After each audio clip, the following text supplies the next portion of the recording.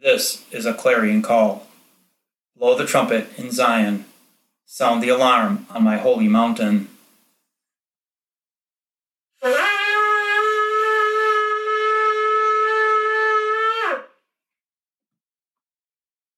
It's time for all people to awaken from their slumber. This is a time to see clearly the signs of the times. Forsaking the World. Yeshua told the crowd this in his day. Luke 14:25-27.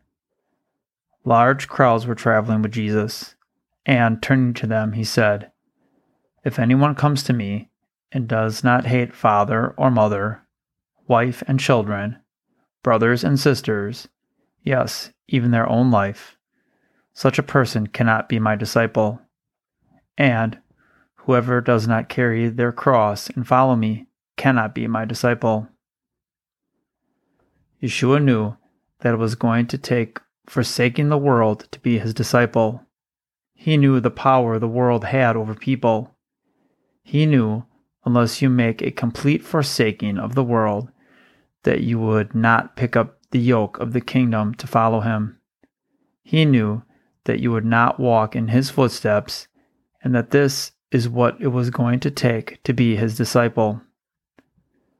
The Apostle John saw it in his day when he wrote in 1 John 2:15-17, "Do not love the world or anything in the world. If anyone loves the world, love for the Father is not in them. For everything in the world, the lust of the flesh, the lust of the eyes, the pride of life, comes not from the Father, but from the world. The world and its desires pass away, but whoever does the will of God lives forever." James saw in his day the importance of forsaking the world and the effect that the world had on people. He writes in James 4:1-10, "What is the source of quarrels and conflicts among you? Is the source not your pleasures that wage war in your body's parts? You lust and do not have, so you commit murder. And you are envious and cannot obtain, so you fight and quarrel. You do not have because you do not ask. You ask and do not receive, because you ask with the wrong motives, so that you may spend what you request on your pleasures. You adulteresses, do you not know that friendship with the world is hostility toward God? Therefore, whoever wants to be a friend of the world makes himself an enemy of God. Or do you think that the Scripture says to no purpose, 'He jealously desires the Spirit whom he has made to dwell in us'? But he gives a greater grace. Therefore it says, 'God is opposed to the proud, but gives grace to the humble.' Submit therefore to God, but resist the devil, and he will flee from you. Come close to God, and he will come close to you. Cleanse your hands, you sinners, and purify your hearts, you double-minded. Be miserable, and mourn, and weep. Let your laughter be turned into mourning, and your joy into gloom. Humble yourselves in the presence of the Lord, and he will exalt you." Paul knew it, and he did something about it, as Philippians 3:7-11 tells us. "But whatever things were gained to me, these things I have counted as loss because of Messiah. More than that, I count all things to be loss in view of the surpassing value of knowing Messiah Yeshua my Lord, for whom I have suffered the loss of all things, and count them mere rubbish, so that I may gain Messiah, and may be found in him, not having a righteousness of my own derived from the law, but that which is through faith in Messiah, the righteousness which comes from God on the basis of faith, that I may know him, and the power of his resurrection, and the fellowship of his sufferings, being conformed to his death, if somehow I may attain to the resurrection from the dead." Today I ask you, where are your thoughts? Are they on God? Do you meditate on his word day and night? Is His Word your daily bread? Or are you only thinking about how you can get ahead or what you want to buy to satisfy your wants?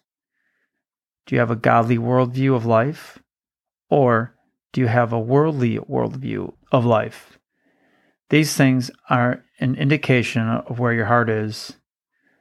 Yeshua tells us in Matthew 6:19 through 24, "Do not store up for yourselves treasures on earth, where moths and vermin destroy, and where thieves break in and steal.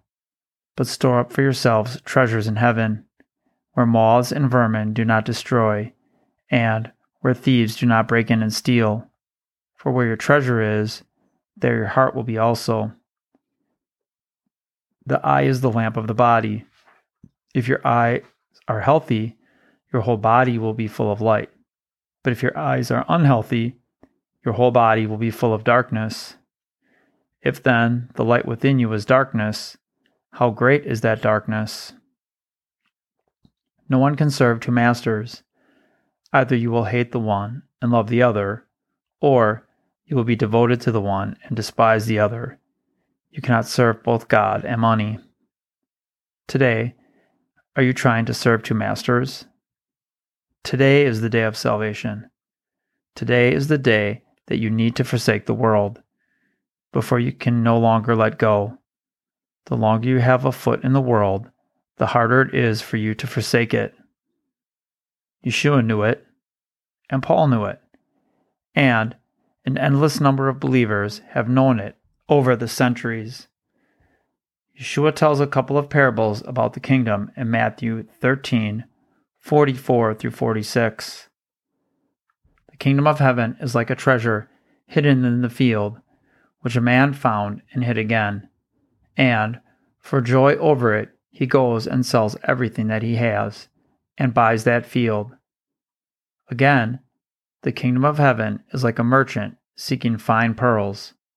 And, upon finding one pearl of great value, he went and sold everything that he had and bought it. Our treasure must be in heaven. Our citizenship is not of this world, but in heaven. If Yeshua is our King, then we must be citizens of His kingdom.